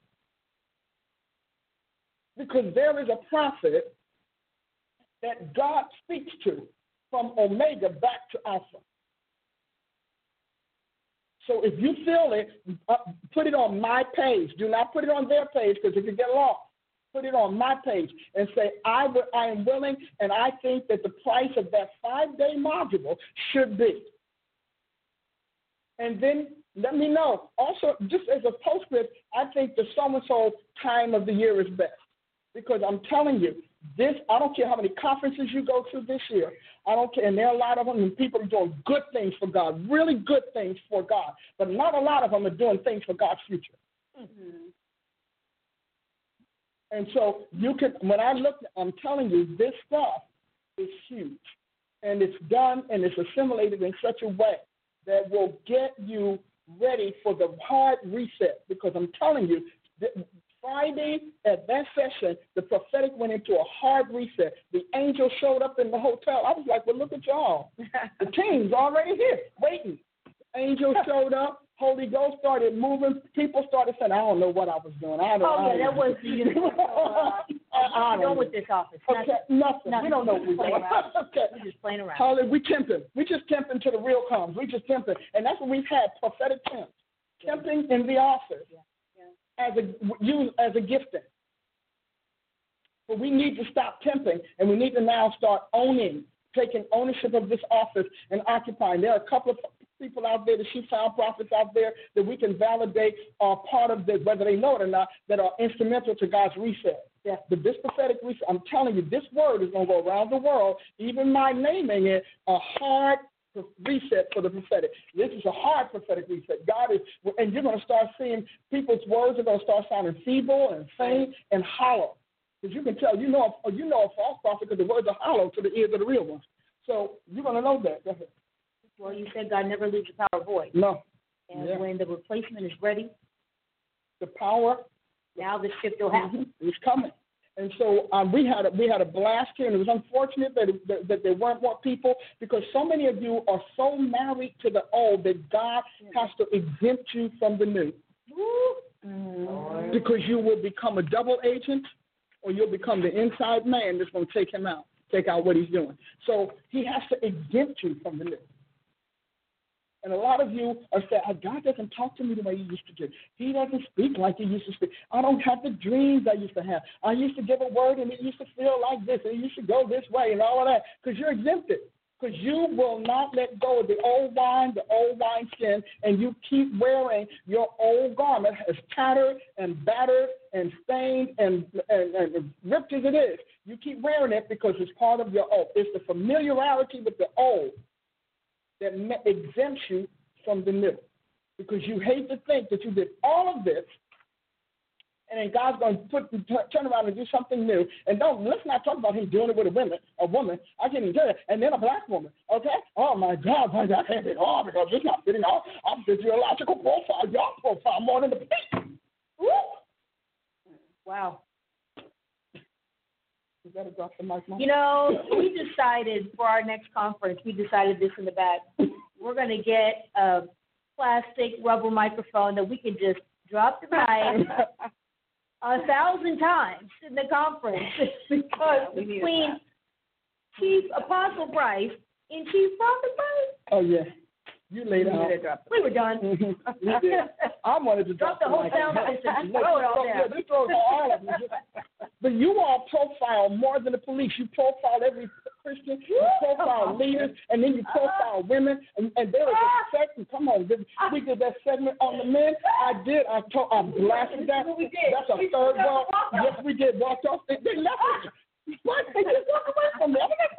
Why? I just thought I'm just going to stand up the whole conference next time, just like this in the back. And near the door. Because you got to walk out and get some hair. Got to walk. Apostle Holt had to walk into a corner and come back. And stay there. When I dealt with the men thing, I was like, are y'all kidding me? And you think you're going to beat me down? That is going to be online, though. Just clip on the men folks. Yeah. A lot of men got set free. They sure did. I was like, and I told them that I can do this because I'm a mother in Zion, and mothers always speak to her son. In the Bible, in Proverbs, it says, son, obey the words of your mother. Not only the law of your father, but the words of your mother. Solomon was nurtured by his mother. Yes. Not just his father-in-law. And I'm like, no, y'all going to stop this because I'm going to free me some women. You think woman down loose with him? Let the woman loose you because I'm a woman and I know how to loose you. Yes, I am. I'm going to loose you real good. Let the woman loose you. Let the woman loose you. Honey, because nobody can loose you like the one that you are, who got away. I am the escapee. I got away. You got out. I got away from my captain. Yes, I did. I'm coming back for you, sis. Yes, I am. I'm coming back, and we're going to have an equal workforce. Let the woman loose you. I'm a woman, and I know I can lose you. Don't mess with me. Because, you see, I have grown. And one thing, you know, when you beat a devil, you know you got your foot on his neck. He cannot come after you again. We had a fair fight. I won. It was fair and square.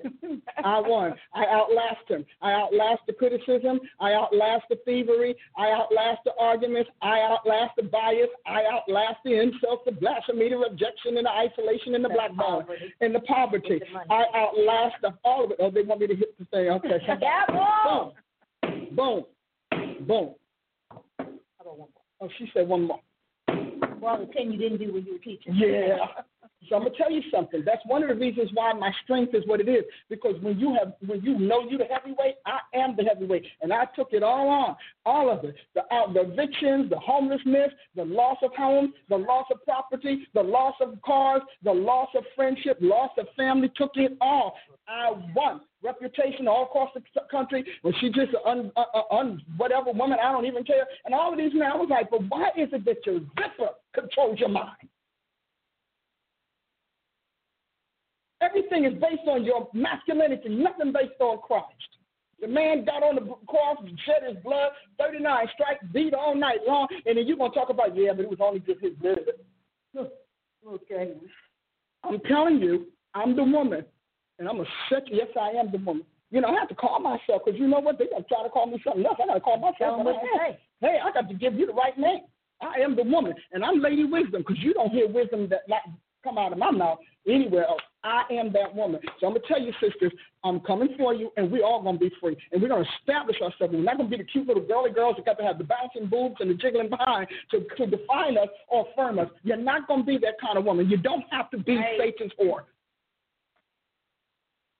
You're still being dead, people. PPI a week later. You better get here in November. You need to be Jesus' wife or Satan's whore. You only got one of two choices. And you're going to be his wife, and his wife is holy. And you all are smart, You have fought all hell. You have gotten beat up all over the place, and you still stand there? Oh, no, we're going to take it. We're going to line up, and we're going to rank up. And let me tell you something. And we're not going to get put out because some guy doesn't want to help us pay rent or what. We are wealthy. We are wealthy. And you know what? You don't have to go to sin for just to be able to use what God put in you. I'm telling you, sisters, we are taking it. Don't mess with me. I am so sick. And I love my brothers. My brothers that are with me and my son, they are with me.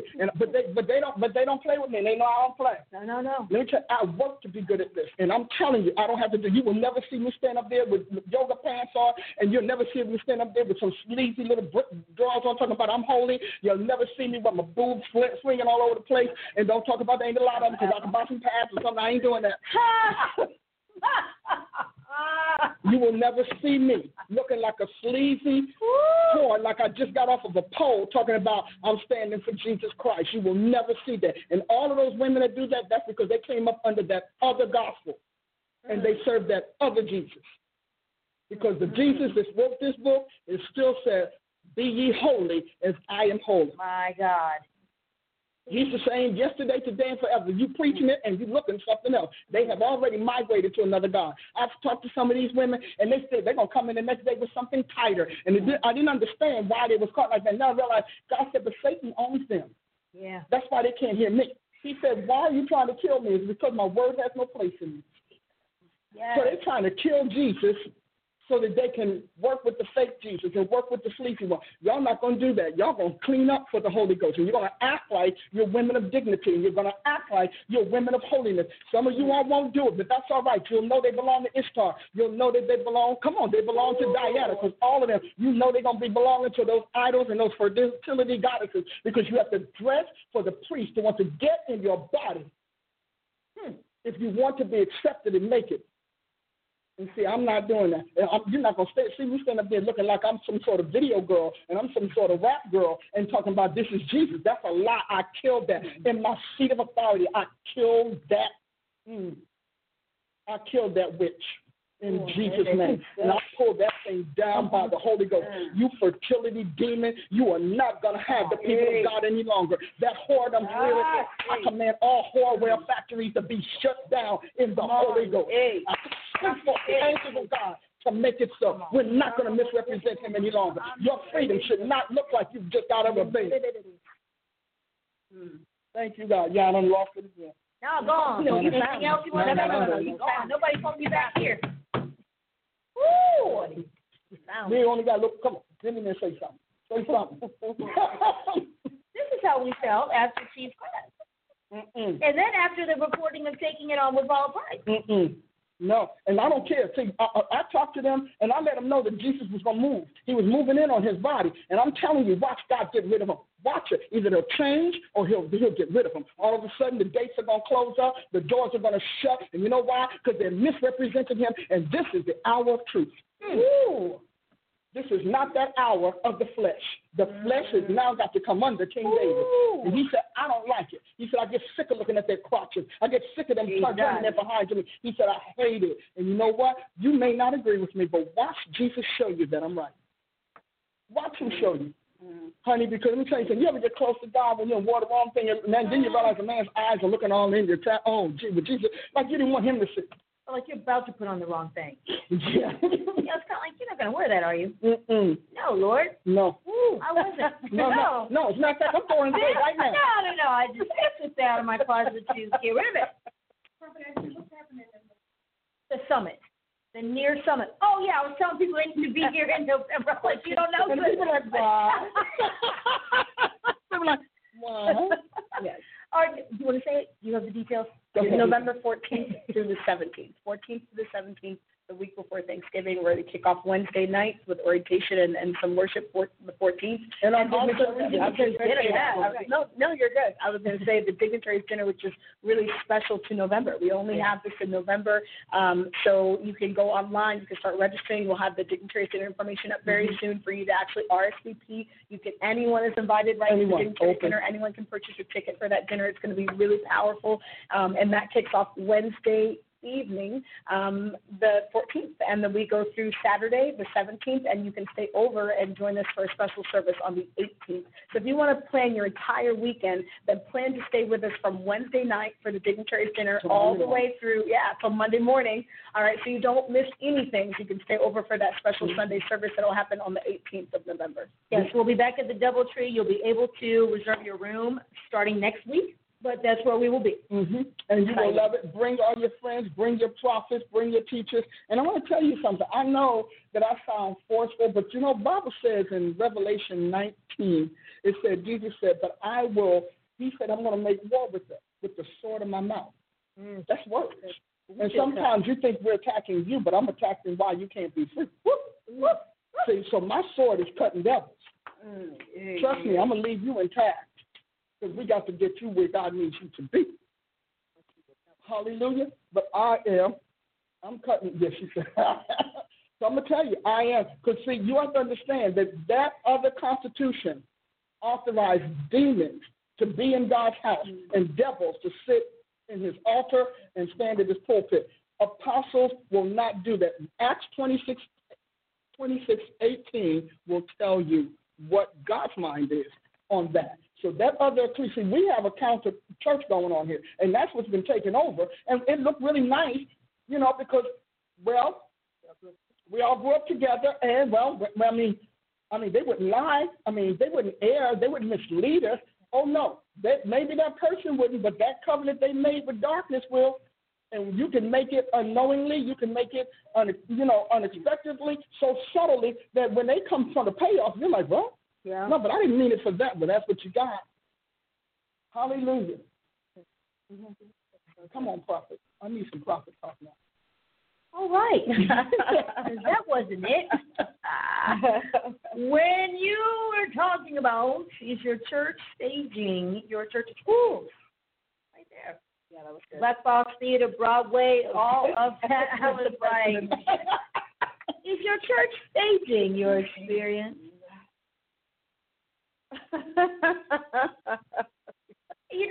That's so true because I'm a theater major. And when you said those words, I thought, yes, because when you're staging something, everything is meant to force people emotionally to come to one place. Exactly.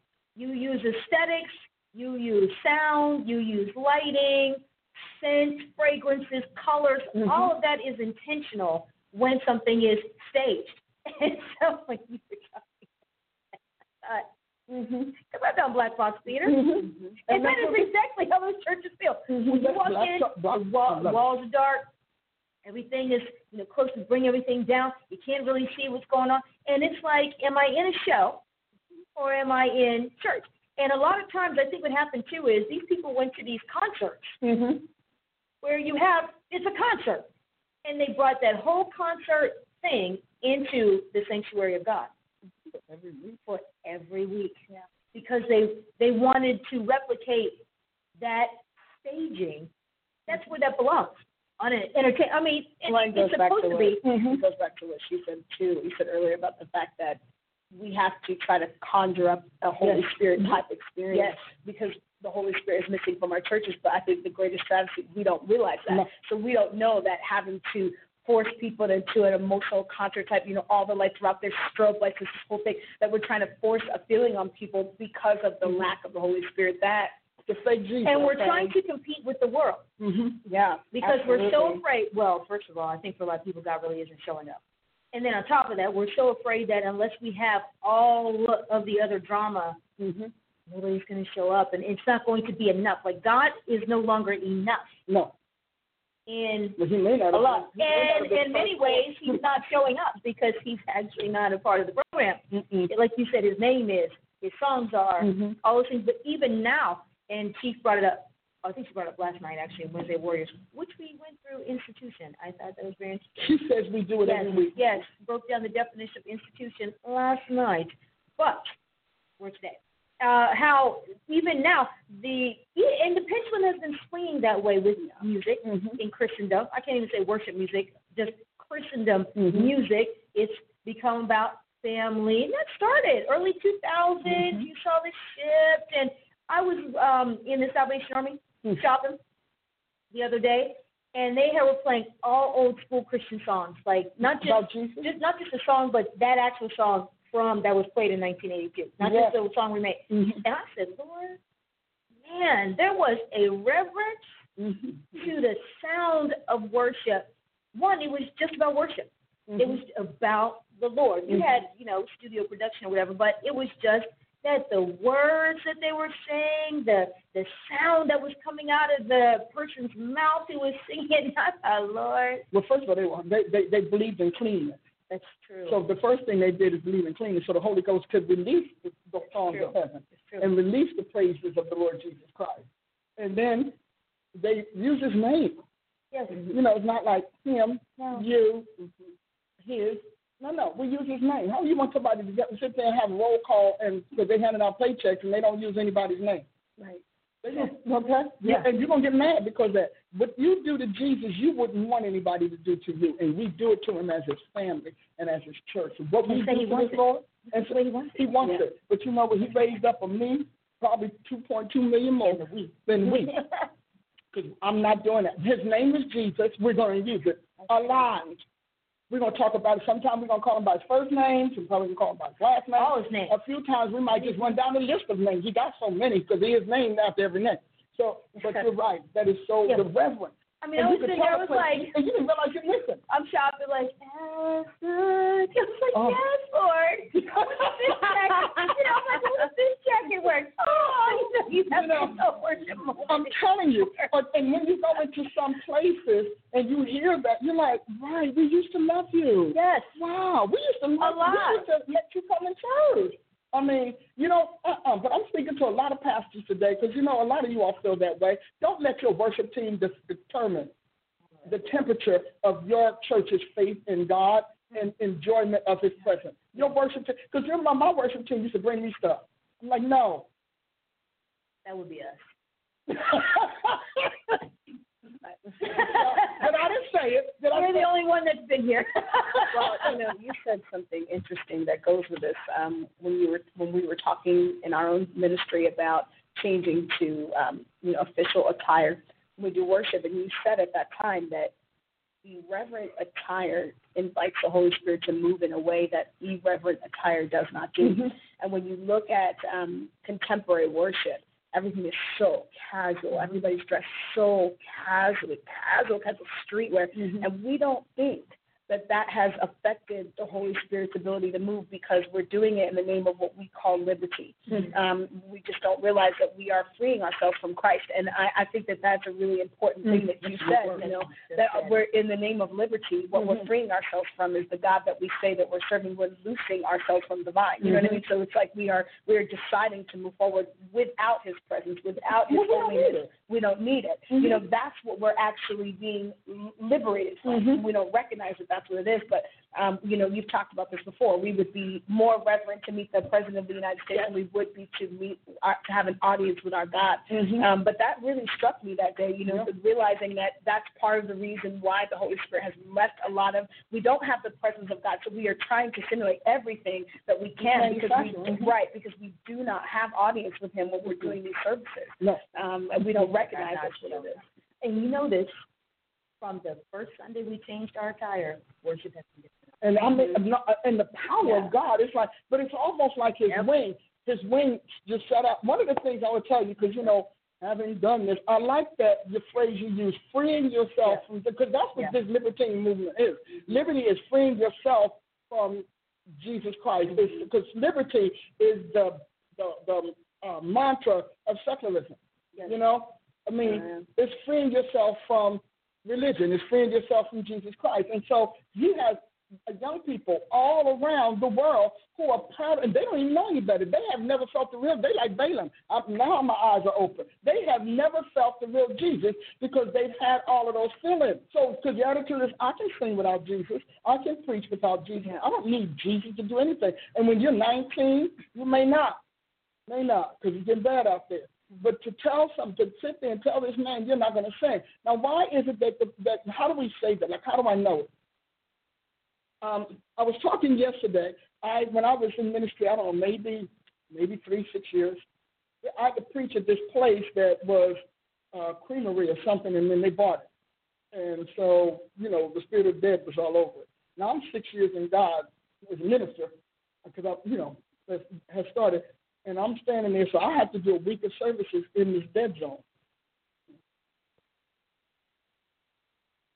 And when you walked in, first of all, death knew me, I knew death, and they were mad at me for being there. And so, I mean, I was light in here for. Ooh, baby, because you don't know you walk in power till you walk in their places. And then you realize, I'm accustomed to it, but it does show. It works.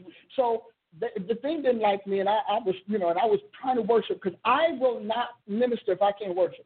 Because I got to bring my Jesus. You understand? I came with my Jesus.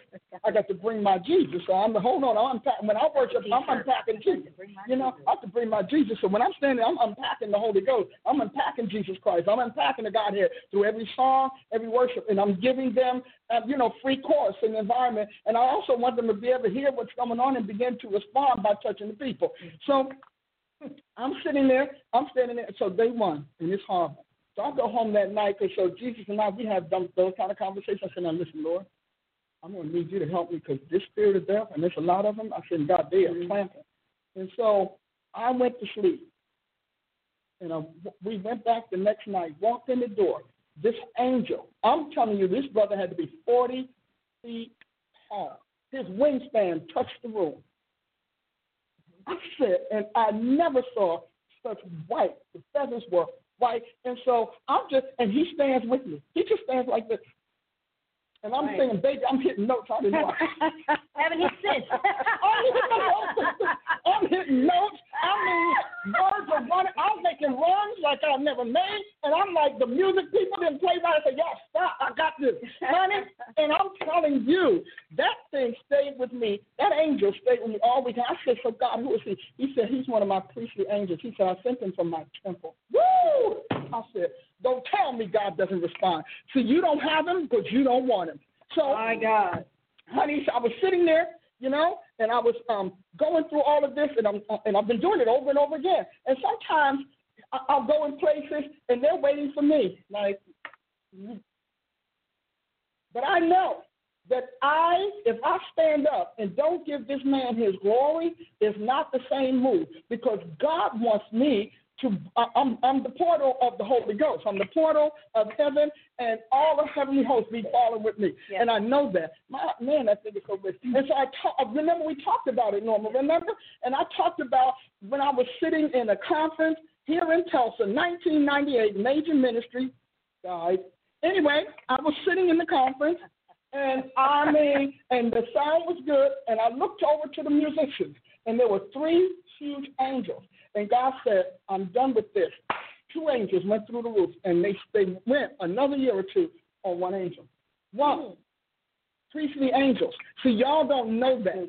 See, you don't know that God has priestly angels assigned and stationed to your church. You're so busy with your smoke and mirrors, you don't even give God a chance to do anything to get it done. But I'm telling you that when you do it, and I'm telling you, again, I've always seen it when people were dressed in right attire. When people are dressed in wrong attire, it's always hollow. You have and everybody's just frothing at the mouth, and we're looking around like, this is really hollow because it's empty. Because the angel said God is holy. They come to manifest his holiness. And you all don't care about that. So you standing up there with them little raggedy jeans on, your knees torn out, your pocket torn out your butt and carrying on, and you trying to sell us on that's Jesus. No, that's that false Jesus. Somebody preached to you another Jesus and you bought in. Somebody preached to you another gospel, you bought in, and it made you irreverent and inconsiderate of God's feelings. Now, if you pastors want God to come back, you need to clean up your people. Now, first of all, nobody going to wear no raggedy jeans up in my church. We had them a couple of times. I was like, I need you to tell them. I'm not doing it. But nobody on my ministry's path dresses for Satan. Nobody. I said, that's satanic wear. They call it satanic, don't they? Oh, yeah. They call it that. Why don't we register that that's what it is? They did not make that for you to bring Jesus on stage. They don't even hide it anymore. I mean, there was a time when you had to, search and dig and find out the demonic roots of things, and now it's the label. The label is telling you. And so they call it satanic wear, and you're going to call it Christianized. They made that to push Satan away, to push Jesus away, and you're trying to say that you can wear it and keep Jesus and draw Jesus closer. That is a lie. And I release in the Spirit of God. I release in the heavens, because it's about time somebody take this thing on in the airwaves. And I'm telling you, I release in the heavens that lying devil, this Christianizing sin. I pull that spirit down by the Holy Ghost. I shut down. I cut its tentacles off the people of God. I axe its head off, and I command that thing to dissipate in Jesus' name. I speak to the witchcraft that caused you to buy into that lying devil. That's a lying spirit. That's a lying doctrine. I speak to that. Your salvation is not based on your sexuality. Stop telling people that. It's not true. Your salvation is not based on your fashion sense. It's not true. Your salvation is based on Christ in you, the hope of glory. I send forth the angels of God, church to church to church. Yes. God, to those that want you, deliver them from it, and those that don't, shut them down. Yeah. In Jesus' name. Yeah. See, this is why they said apostles and prophets have done away with it. Because, see, we the same people that Ananias said, why you let the Holy Ghost, why you let Satan out of you. Okay? Why'd you do that? But I mean, I'm afraid of the apostles. No, because you know what? I am an agent of the throne of Christ. I am a royal agent of Jesus Christ. I am not out in the field with the village people. I'm not over there with the little inlets. I am not that. I am sent from the throne of Christ, the very face of Jesus Christ Almighty. He is my honey. He is God Almighty, and what y'all doing to him is terrible, and he is impatient because he's trying to make sure your generations come into the planet. But let me tell you something. I'm cutting that thing off. We're taking that thing. We're taking it, and we're taking it by force. The kingdom of heaven suffers violence, and the violent take it by force. And you can rest assured that me, and I'm convinced, a ton of other apostles around the world have said, we're taking this back. We are taking it. We're the first office that took you out, and we will take you out again. In Jesus' name, it shall be. I'm not letting him do that. I fucking God at night. Why you keep letting him do that to I said, wait, Jesus, I'm going to get it. Lord, I bind up your honor. Yes, I do. Loose me, because I'm going to get, I told you, you loose me and see what I won't do. I'm going to show enough. They're going to get Jesus coming, Jesus going, Jesus resting, Jesus sleeping, Jesus wrestling, Jesus working. Yes, we are. I am proud of this man. I'm telling you, this man is like nothing you ever met. And you all have been talked out of knowing him, talked out of loving him, talked out of enjoying him. I've never had more enjoyable times in my life than with the Lord Jesus Christ. This man is amazing. And he's stunning, and he's scary, and he's delightful, and he's loving, and he's merciful, and he's scary, and he's... I'm sensing a pattern. The man is delightful. I'm telling you. And I say to God all the time, your church has never tasted this. Come on, God. We got to get this out here. Taste and see that the Lord is good. He's a sweetheart. And I'm telling you, his apostles, he's given us a shot through the divine, the Godhead canon, not this other canon. And let me tell you something. We're pushing that back for the time of the end. But right now, reigning right now is the Godhead canon, apostle and prophet. We're taking the seats of power, not these fake ones. We're taking it for real. Because I want Jesus to have everything. I told him if I can give you everything, I would. I said, I know you own it, but I want to take it from you so I can give it back to you because you are just that worthy. He is worthy. Jesus, I got this out your closet. Here. You can't do it. Free, Mommy. That's what they do. Yeah. And it's all fingerprints. It's all dirty up and everything. But see, I'm not, look, honey, I want to give you a gift. I took this off your shelf. You're going to love it. Here you go. And give it up because I want him to have everything. I want to give him everything. You want so much for yourself, you don't know how to want things for him. Woo! But I want things for him. I want him to have his world. I want him to have what he gave his life's blood for. And when you are moving out there, and a lot of you are not, if you're not apostles or prophets, you're still apostolic and prophetic, and you feel that. You're like, but this isn't right. This is his. And we're going to give it back to Jesus mode. This thing will fly for a very long time. I don't care what the world says. I don't care what the media tells you. I'm telling you, heaven did not move its forces to earth for 30 minutes. It took them like 30 years to get here and get set up. Like, Jesus, y'all finally arrived. Yes. You know, we were fighting, sharing the story about the angels or whatever. We were fighting Friday night for the live taping, And I mean, we were fighting. And I mean, it was crazy. You know, when you have to bind up the tech devils, you know, because that's that somebody got that, you know, that's how they want to do the assassination of the project. And so we were right ever. So I'm a Star Wars soldier. I was going on, but honey, let me tell you, my team was like, no, we got to stop this. I said, stop, and I got to start all over again? Yeah.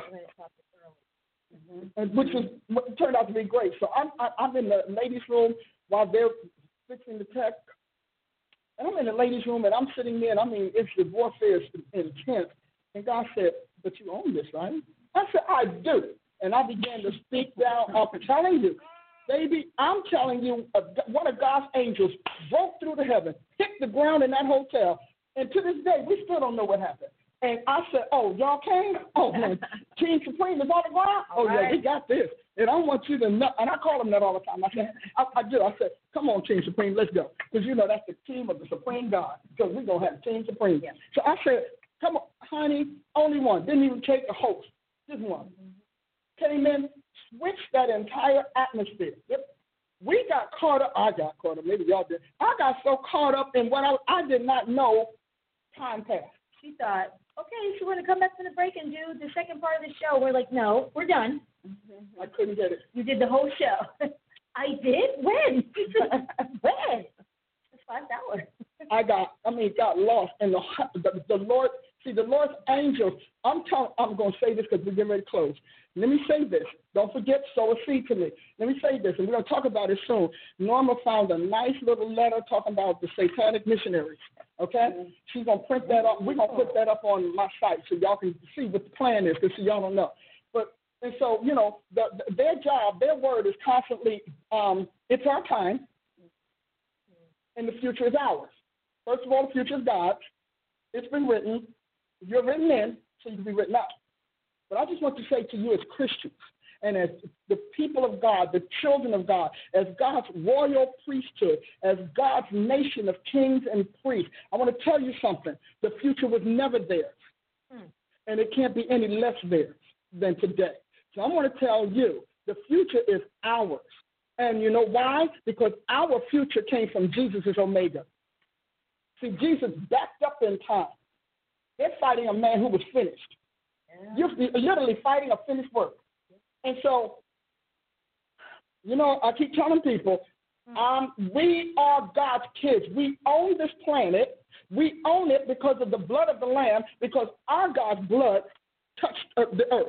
Our God, not a dead animal, not a dead cow, not a dead person, and not a dead corpse. We own this, Christians, and y'all better rise up and act like you know we own this. We are offspring of the Godhead. If we're going to call ourselves kings and priests, it's only because we were born of a God, because that's where it all begins. And so we are offspring of the Godhead. I don't care about their technology. I'm pushing back their date. It won't be 2050. In Jesus' name, and I got the host of heaven dropping in every single day saying what you want, what we're going to do, while I push back your date. We own this. The future is ours because we were in Omega before we ever got to Alpha. We were in Christ before the foundation of the world. I need you to rise up in the name of Jesus Christ of Nazareth. I need you to start being Christian. I need you to exit the false church, come out of that false constitution, come into the righteousness of God. I need you to put on it. Yes. Get rid of those black boxes in your churches. Get ready to praise God. Put some decent clothes on you so everyone wants to sing with you. I need you to act like this is ours, and it's not ours to pervert. God already has a team to pervert the earth called Satanism. He does not need you to help them pervert the earth. You need to be a part of what's going to make this work. So I summon you. I send this out as a clarion call by the Holy Ghost of God. And I'm telling you, I commission you to rise up and stand in your place and do what God needs. Represent the righteous God. Represent the true Jesus Christ. Push back on this darkness and shut down that witchcraft. You prophets, you are the only office that God has used to shut down witchcraft until Jesus came. Your office did it. You are the ones that did it. Your mantle took it out. Your mantle took it out. Lest we forget Mount Carmel, that was a prophet.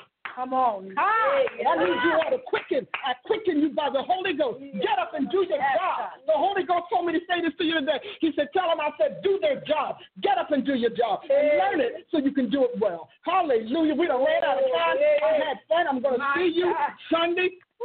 Organic, Culture Unmodified Christianity as the congregation of the mighty where God stands. Don't forget, tune in then. I love you. Sow a seed and let me know what you feel about that resonance module. Love you. Family, you're my best. Ooh. Sugar pie. With Lucky Land Slots, you can get lucky just about anywhere. Dearly beloved, we are gathered here today to... Has anyone seen the bride and groom? Sorry, we're here. We were getting lucky in the limo and we lost track of time. No, Lucky Land Casino, with cash prizes that add up quicker than a guest registry. In that case, I pronounce you lucky. Play for free at LuckyLandSlots.com. Daily bonuses are waiting. No purchase necessary. Void where prohibited by law. 18+. Terms and conditions apply. See website for details.